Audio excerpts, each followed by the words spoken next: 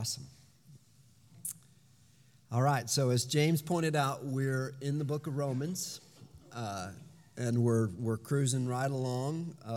I have this as our 45th lesson, and we're in Romans 2:17. We'll kind of work our way through Romans 3, 4 through maybe 8 this morning.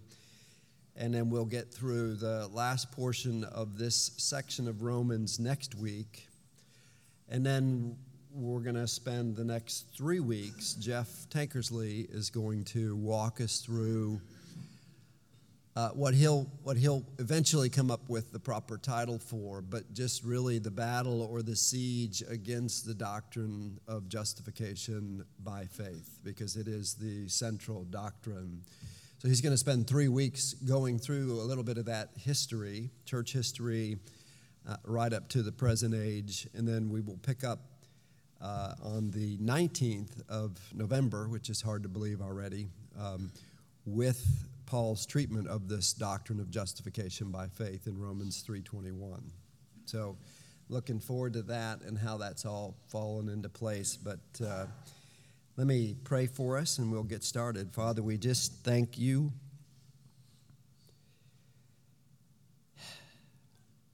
We just thank you that we can settle our hearts, settle our minds, push out the ever-encroaching world around us. And as your beloved Son, our beloved Savior, has so graciously called us and saved us to do, we now gather as saints to call to mind the wonders of your mercy and your grace in each and every one of our lives and the collective body of Christ. And what a joy and a privilege and a precious place it is. And we just praise you for it. And we pray that we would divide your word rightly, that we would exalt your Son, and that we would just honor the Spirit of God who meticulously inspired these words from this Apostle Paul, using every bit of the fabric of his life to do so.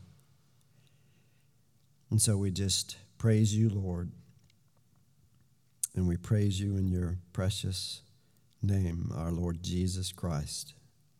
Amen. So we'll return as Paul makes this transition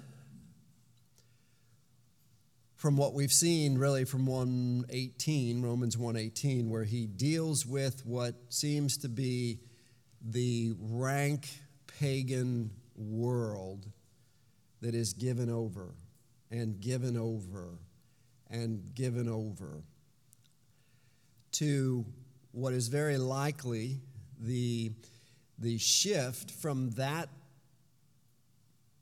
segment of the world, however you want to describe that, to really the religious hypocrite, where he starts with, who are you, O man, to judge one when you do the very same thing? So he immediately indicts every one of us properly, right? But then as he works his way through that, and he works his way through the way our conscience and the law written on our heart unfold in the personal interior treatment of sin and exterior treatment of our self-righteousness, he comes to the Jew in Romans 2:17.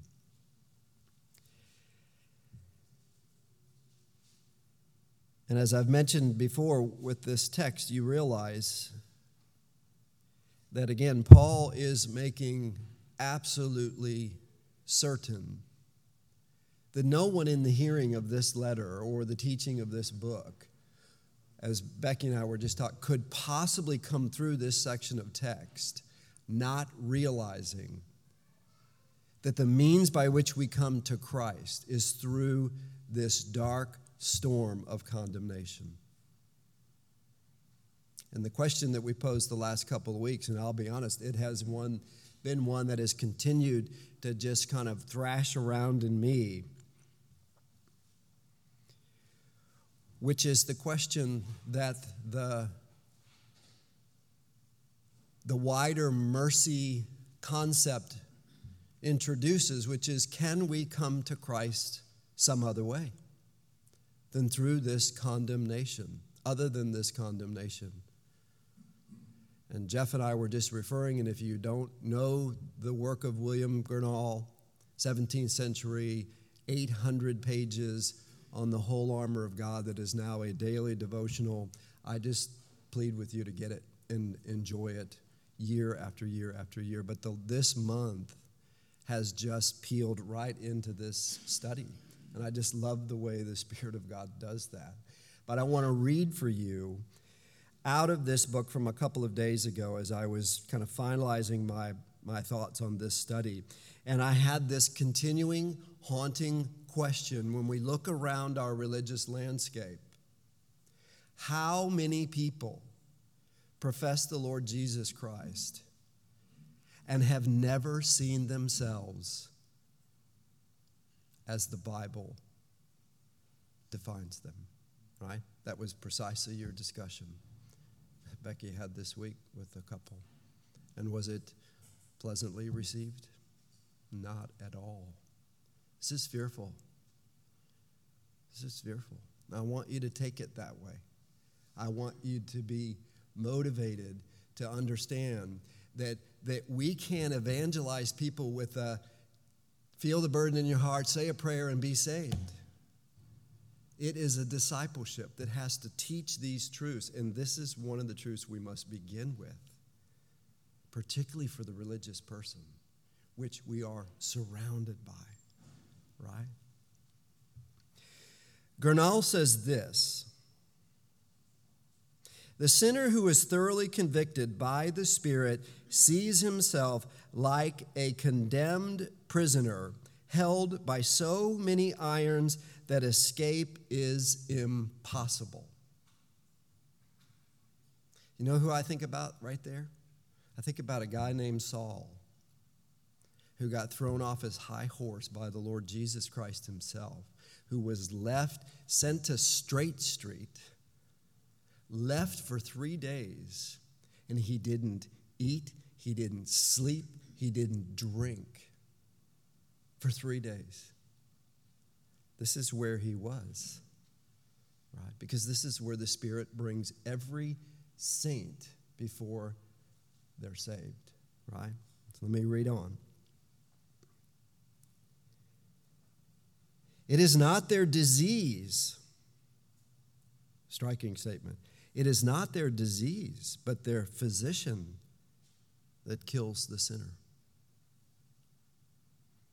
You ever think about it that way? Who declared the judgment of death for sin? Our physician, our Lord, our God, right? These old-timey saints just mind so much out. They think to cure themselves. There's our problem. And this deception leaves them incurable. This is not a new problem. This is the ancient problem. This is the Tower of Babel. We don't need God. We can believe the lie right out of the garden. We can build our own tower, and we can be just like God. We can be way up there with the gods, right? If you cling to the self-confidence, and listen to this, of repentance and reformation, they will betray you into the hands of God's justice and wrath. What did the Lord tell the Jews? You search the Scriptures as though in them you have eternal life, but it is they that testify of me. That's the object of our salvation and worship and everything. It's Christ, right? But if you have turned away from this religious self-confidence, you have escaped one of the finest snares that the wit of hell can weave. Not only is the convicted sinner so convicted that he knows he is helpless, but he welcomes the full provision laid up in Christ for him. Now, I want you to hear that again, because what he says next was so helpful for me. Not only is the convicted sinner so convicted that he knows he is helpless, a vile sinner, due hell and condemnation, period, right? But he welcomes the full provision laid up in Christ for him. And Grinnell says, and this attitude is a necessary antecedent to faith. You hear what he's saying? This condemnation, this conviction, this realization that there is absolutely no way out for us is what has to come before genuine, saving faith comes in. And it's the Father and the Spirit of God and the Son of God who teach all of this at that moment, right? And the question you have to ask is, are there any other ways? Because it sure seems like there are when you examine the landscape of the religious world we're living in.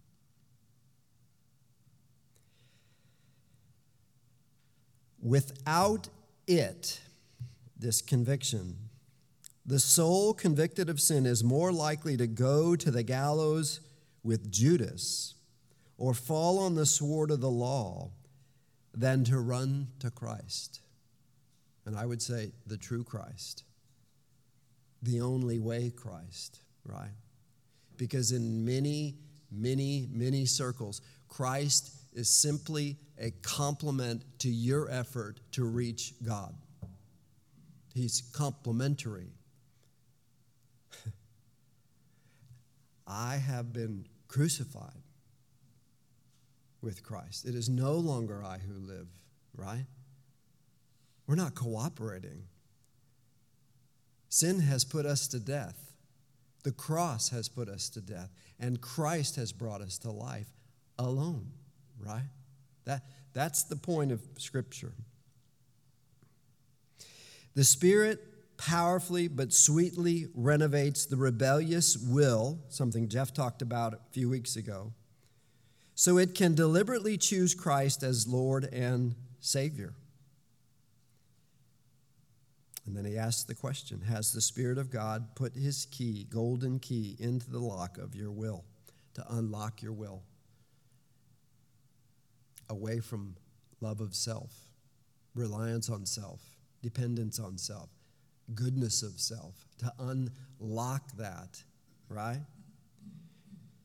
To open the door of your heart and let Christ, the King of glory, in. So it is the Spirit and the teaching of the Father.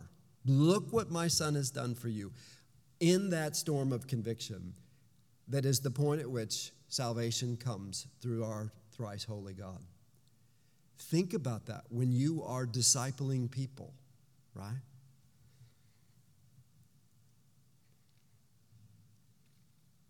Has he opened the eye of your understanding?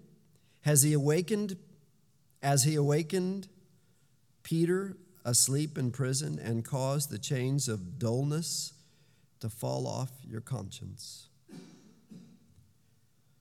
And again, this is what's really at the heart of true biblical Christianity, the true biblical gospel. And it is absolutely under siege today, right?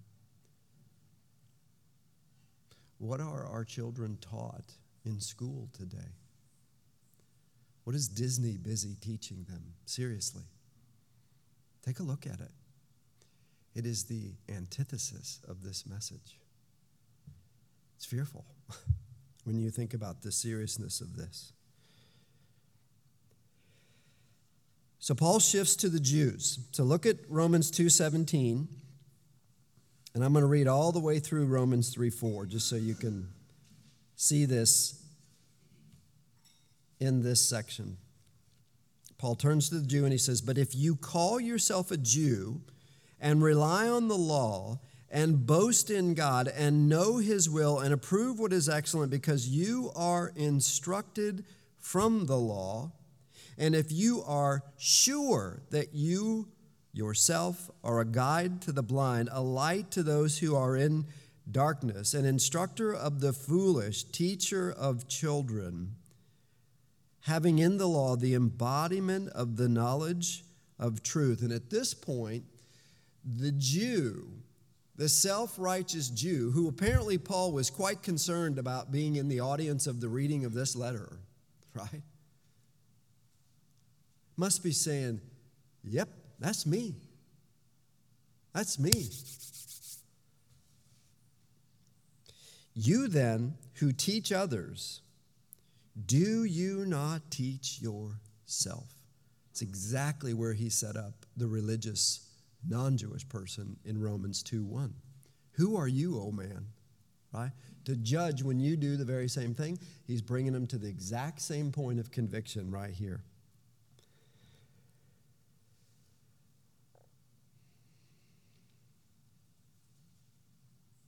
It's important to note as we continue reading, Paul's making sure we know we're all hypocrites when we're in this mode. And when we use the law to build ourselves up, we have failed to realize that the purpose of God's law is to tear us down. That's the problem. We're all using the law as some scale to determine that we're better than someone else.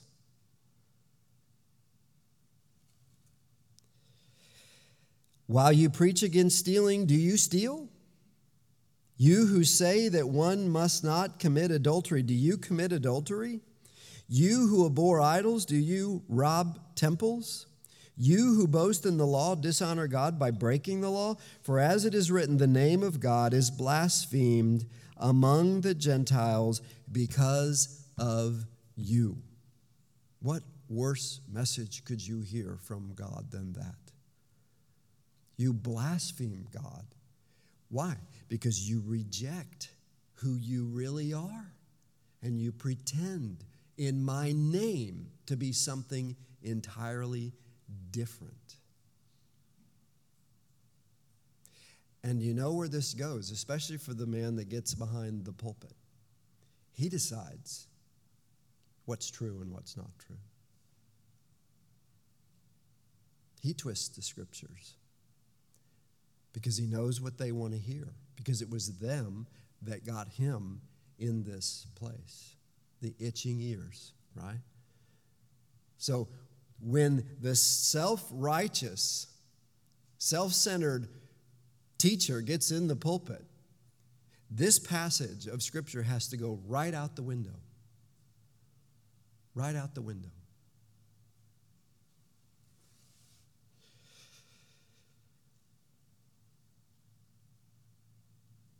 Verse 25. "For circumcision is indeed of value if you obey the law.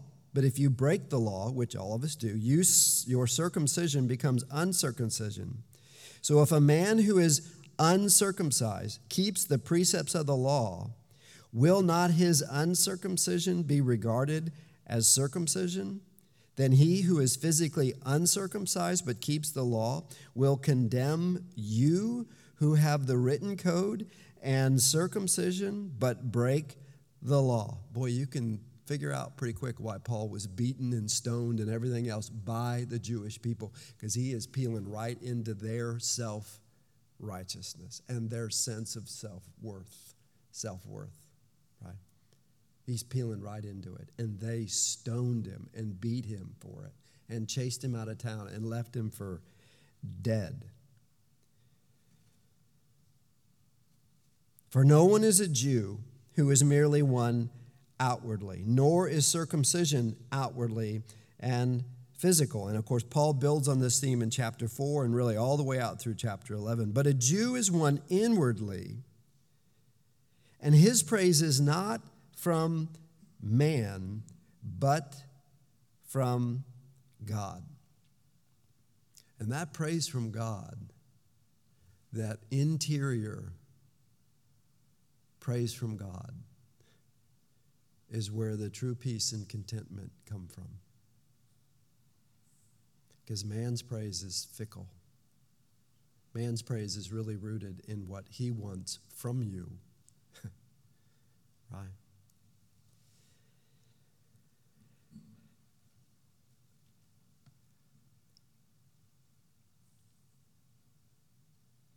Verse 29, but a Jew is one inwardly, and circumcision is a matter of the heart by the Spirit. Think about John 6:63. It is the Spirit who gives life. The flesh profits nothing. You see how consistently the gospel writers spoke to this? We're going to see that quite a bit this morning. By the Spirit, not by the letter. His praise is not from man, but from God. Then what advantage has the Jew? Or what is the value of circumcision? Much in every way, Paul says. To begin with, the Jews were entrusted with the oracles of God. What if some were unfaithful? Does their faithfulness nullify the faithfulness of God? Pay attention to that. Said another way, God will be faithful, as Paul says in Timothy. Maybe even especially when we are not faithful. We will reap what we sow. Remember all those passages we went through about the judgment of the body of Christ? Not unto eternal condemnation, but unto rewards and losses. God will be faithful, right? We don't have a big check mark that says, doesn't matter what we do anymore. Jesus has got us covered. In an eternal sense, he does. But as Paul has gone through very diligently in this text, we will be accountable and judged by our deeds. Right? It's a very interesting truth that Paul reveals here. What if, verse 3, what if some of you were unfaithful? Does their faithlessness nullify the faithfulness of God? By no means.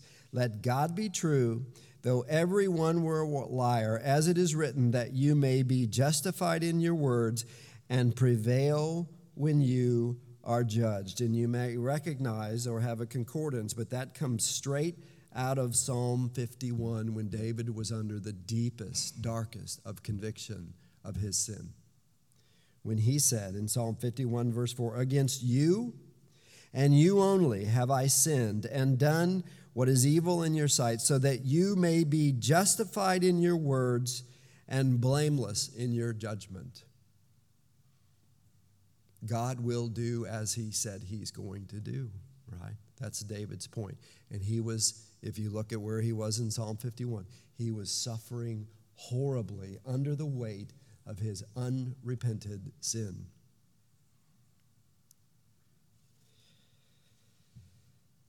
And it struck me that David really shows us really what is the first half of true repentance, and that is right thinking about our holy God that then puts us in this proper place of humanity, which is judged, condemned, and in desperate need of that holy God, right?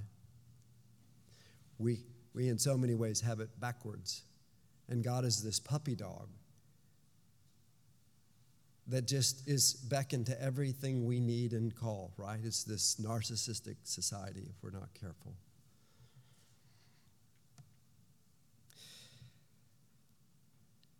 I want you to think about Galatians 3:23 through 24 in light of this whole passage. And we're going to work through really how the New Testament writers and the gospel writers unpack this, particularly our Lord. But look at Galatians 3:23 and 24 in light of this passage. Particularly what Gernal said about the antecedent of faith. What comes before faith? Think about that when you read Paul here in Galatians 3:23.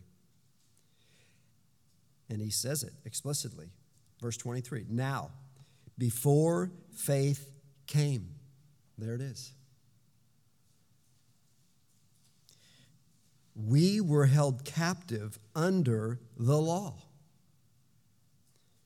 imprisoned until the coming faith would be revealed. So it is the coming faith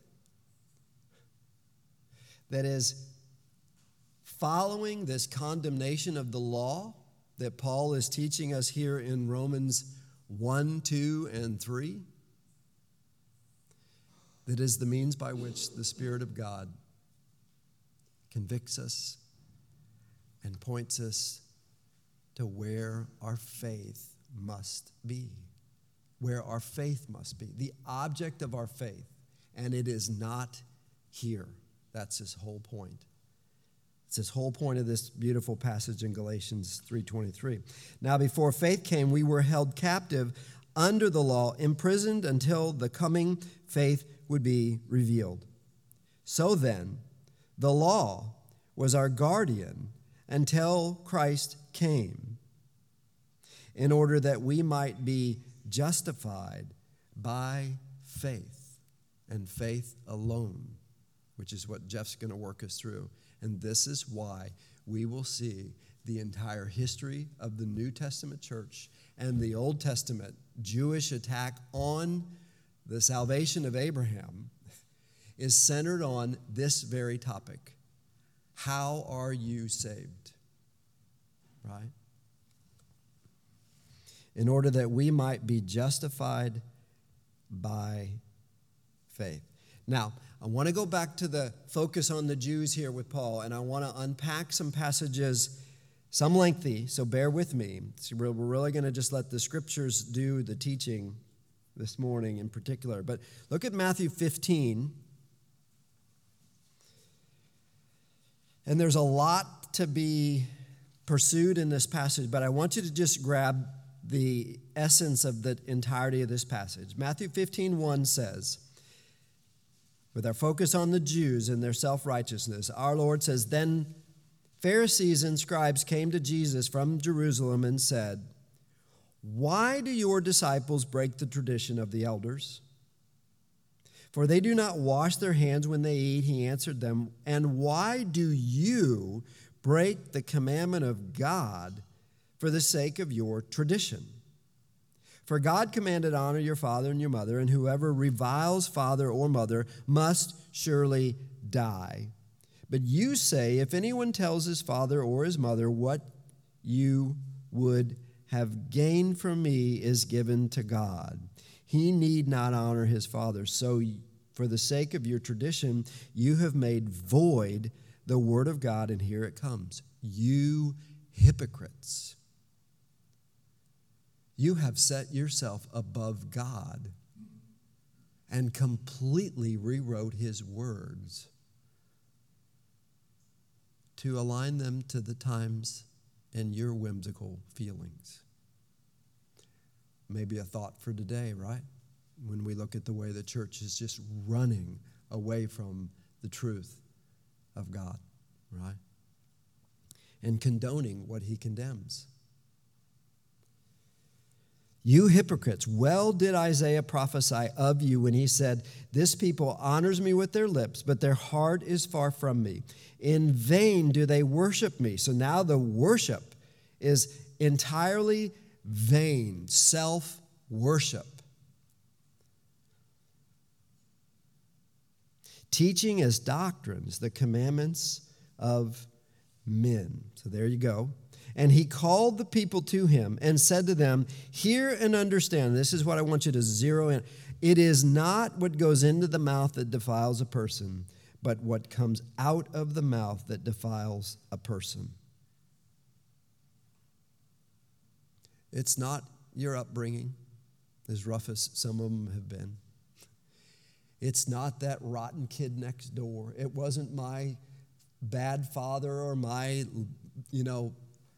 often whatever mother. It was always in here. It was always in here. That's Jesus' point. And look at the disciples and their fear of man. And look how dangerous that is when we're treating the Word of God, especially when it just gets right into these hard spots, right? Then the disciples came and said to him, "Do you know that the Pharisees were offended when they heard this saying?" And he answered, "Every plant that my heavenly Father has not planted will be rooted up." And here comes the most fearful words anyone would ever know from the Lord Jesus Christ. "Let them alone. They are blind guides. And if the blind lead the blind, both will fall into a pit." Straight into Romans 2, the section we just read, as part of their condemnation.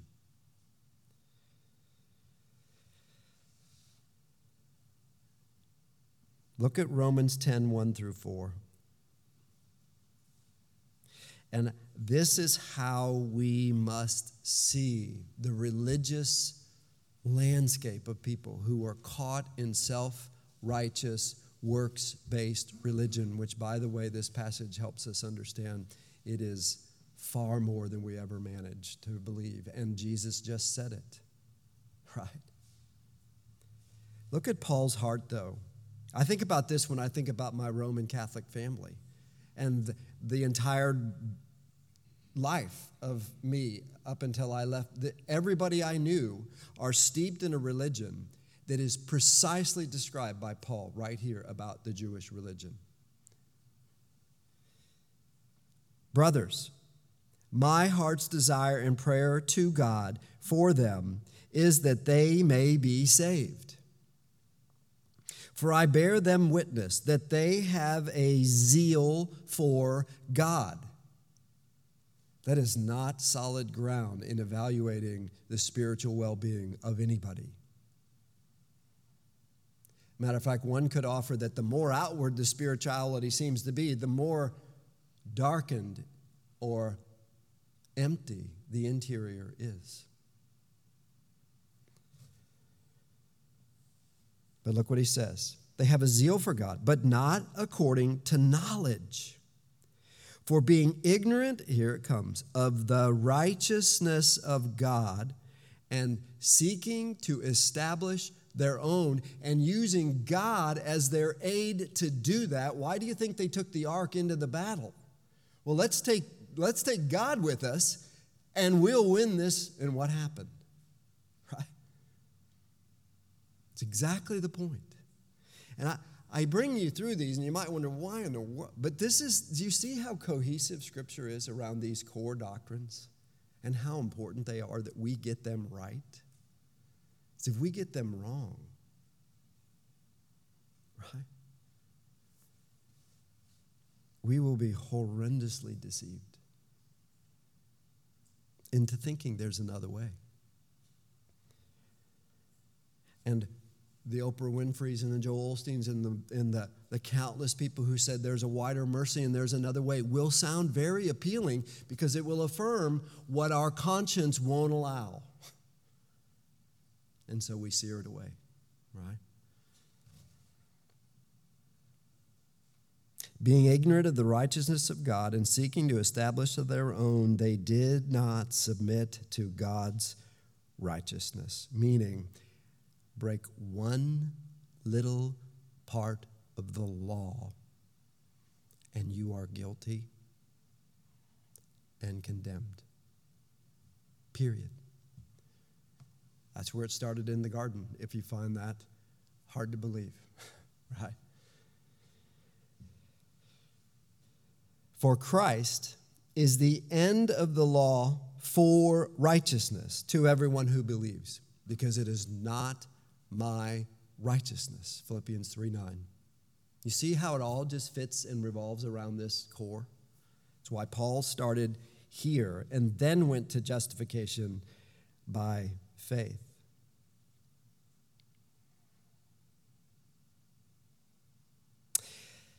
I wanted to draw on Luke 13. By the way, which starts with, Luke 13 begins with repent or perish. And the question, you know that tower that fell and those people that were slain, what did they do to deserve that, was the question. What did Jesus tell them? Do you think in some crazy way that you are better off than they, that could have just as easily been you?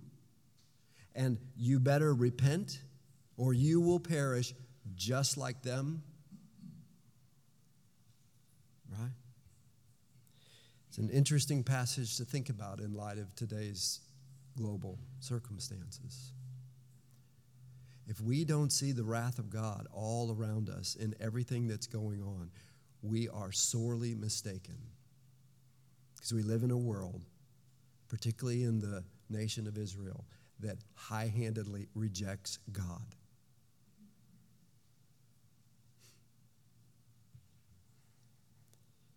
It's fearful. Look at Luke 13:22, though. He went on his way through towns and villages, teaching and journeying toward Jerusalem.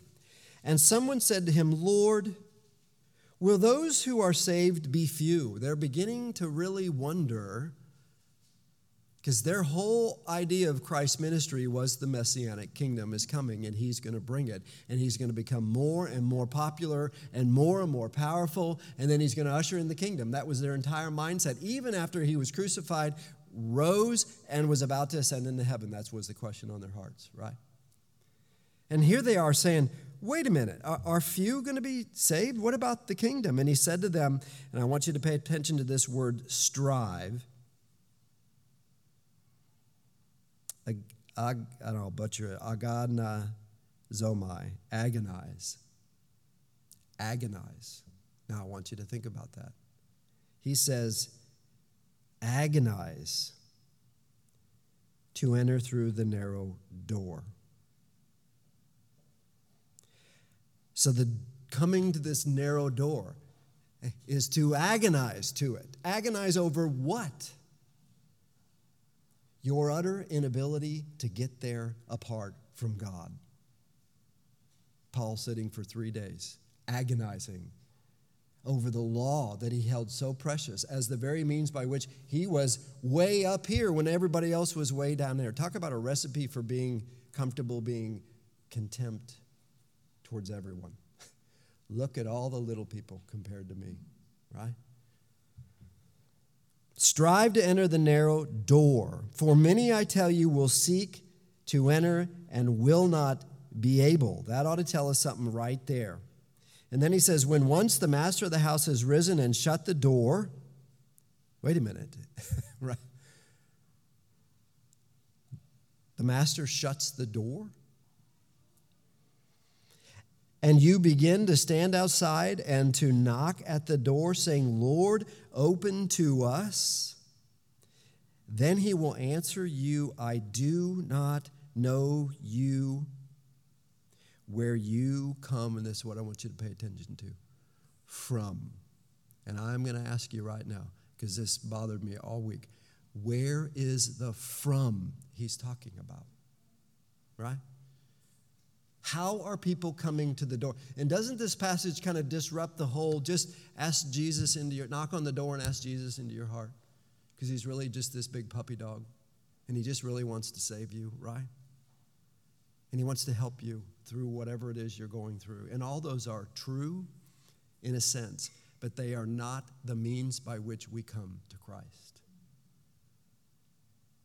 according to Paul and Jesus, which is why I'm comfortable standing here saying that when it's not natural to say that in a human sense, is it?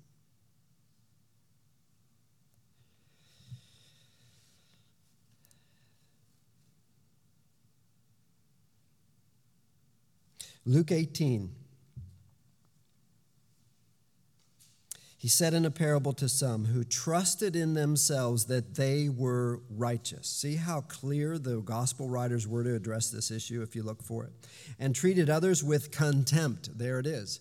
When the higher you think of yourself, the more likely and inclined you are to treat everybody else with contempt. Can you say, hello, world? Right? Grady preached on this. 2 men went up to the temple to pray, one Pharisee, the other tax collector. The Pharisee, standing by himself, prayed thus and exalted himself. God, I thank you that I am not like all the other men. There's that contempt. Extortioners, unjust, adulterers, or even this tax collector. I fast twice a week. I give tithes of all that I get. But the tax collector, because he just described everything that Paul just attributed to the Jew, didn't he? Right? Then there's the tax collector, the lowest of the lowest, standing far off, would not even lift up his eyes to heaven, but beat his breast, saying, God, be merciful to me, a sinner. There it is. A worthless, useless, given over sinner. Right? I think that's what your text taught when you dug into it, right? Right there, we stand with absolutely no hope except for the saving grace of the Lord Jesus Christ alone. It's why people died for centuries over that doctrine.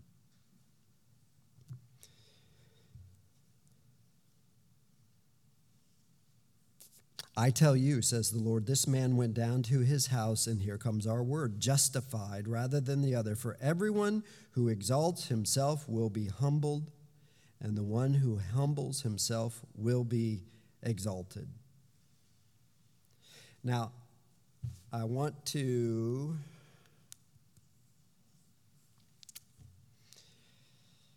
look at a couple things for us. Back to this question of from where do we come? This antecedent of faith. Look at John 10 with me for a minute.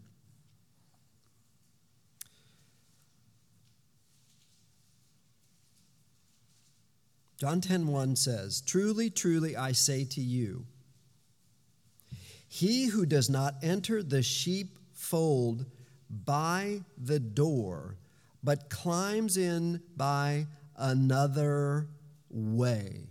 What is that other way that they climb into the sheepfold, right?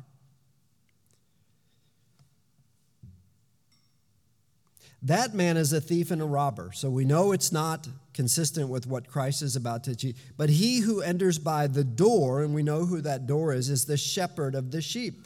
To him the gatekeeper opens, the sheep hear his voice, and he calls his own sheep by name, and he leads them out of the sheepfold because they know his name and they trust him.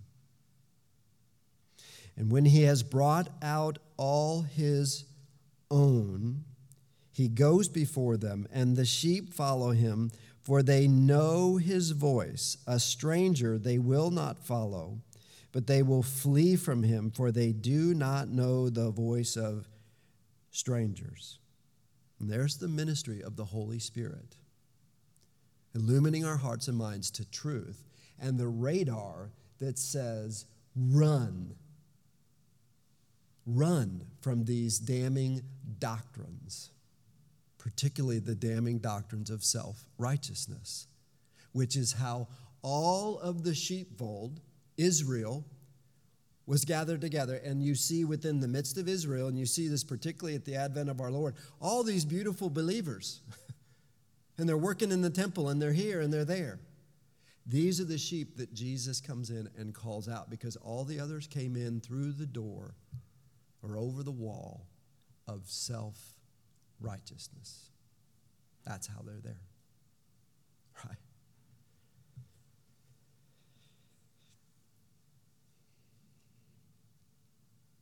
For this figure, verse 6, for this figure of speech Jesus used with them. But they did not understand for what he was saying to them. So Jesus again said to them, truly, truly, I say to you, I am the door of the sheep. So there we know it is through Christ. All who came before me are thieves and robbers, but the sheep did not listen to them, the little remnant. I am the door. Anyone who enters by me, if anyone enters by me, he will be saved and will go in and out and find pasture. The thief comes only to steal and kill and destroy. I came that they may have life and have it abundantly, to lead them out of this sheepfold, right? How does that happen? What does that look like? John 8:30, I think, is a very powerful passage. John 8:30 says, as he was saying these things, many believed in him. And this was part of this confrontation that has now been going on the better part of 5 months with our Lord and the religious leaders. They've just dogged him and stalked him. And this is part of the climax. And in John 8:30, there's this encouraging sign that all of a sudden all these people are now finally believing in Jesus in John 8:30. But look at what Jesus says in John 8:31. So Jesus said to the Jews, there they are, who had believed in him. Right? Go get baptized and everything will be great with your life? Not at all. And this is us, you guys. This is our discipleship responsibility. It's why the commission says, go make disciples. Right? Look at what Jesus says. So Jesus said to the Jews who had believed him, if you abide in my word, you are truly my disciples.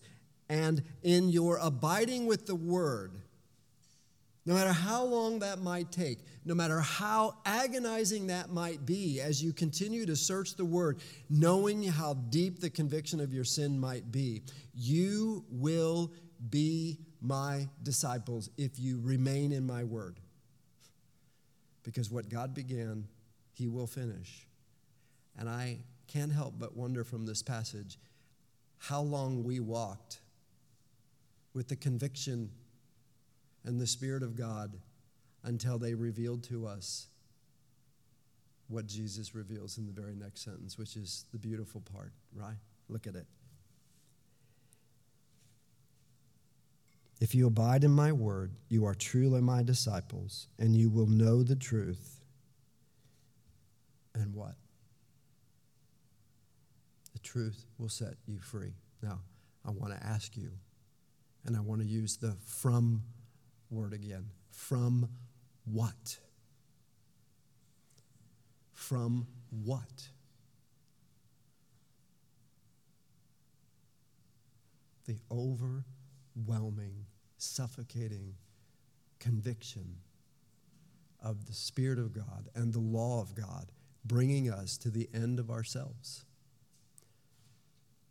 That's what we're set free from. And we realize through the Father who turns us to Christ that says, not my righteousness, his righteousness granted to me from totally outside of me, which is how Paul opens up Romans 3:21.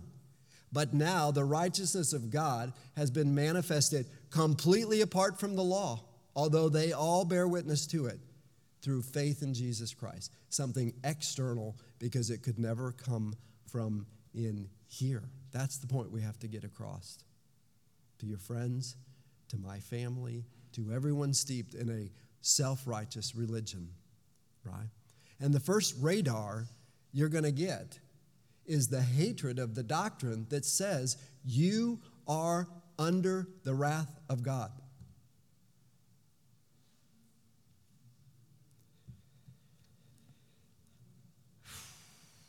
If you abide in my word, you are truly my disciples, and the truth you will know, and that truth will set you free.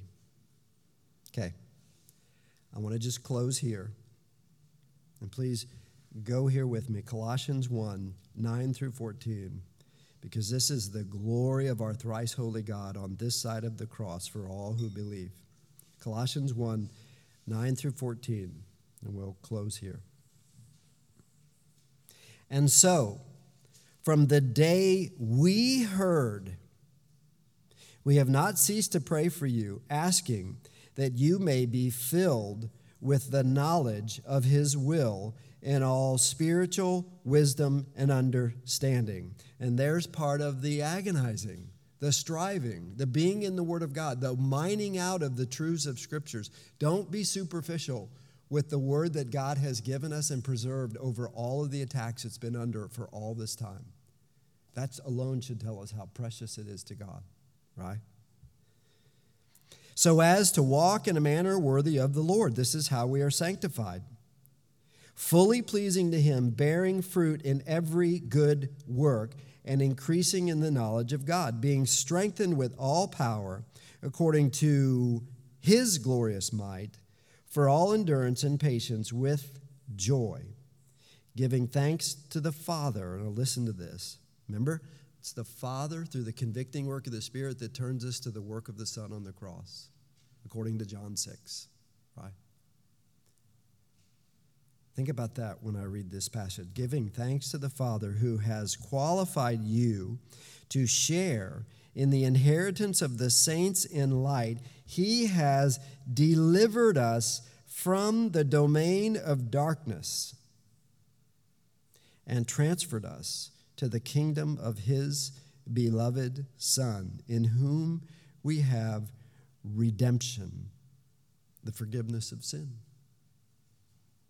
the freedom that Jesus talked about in John 8:31, from the law and our effort to be righteous before God and reject Christ on the cross.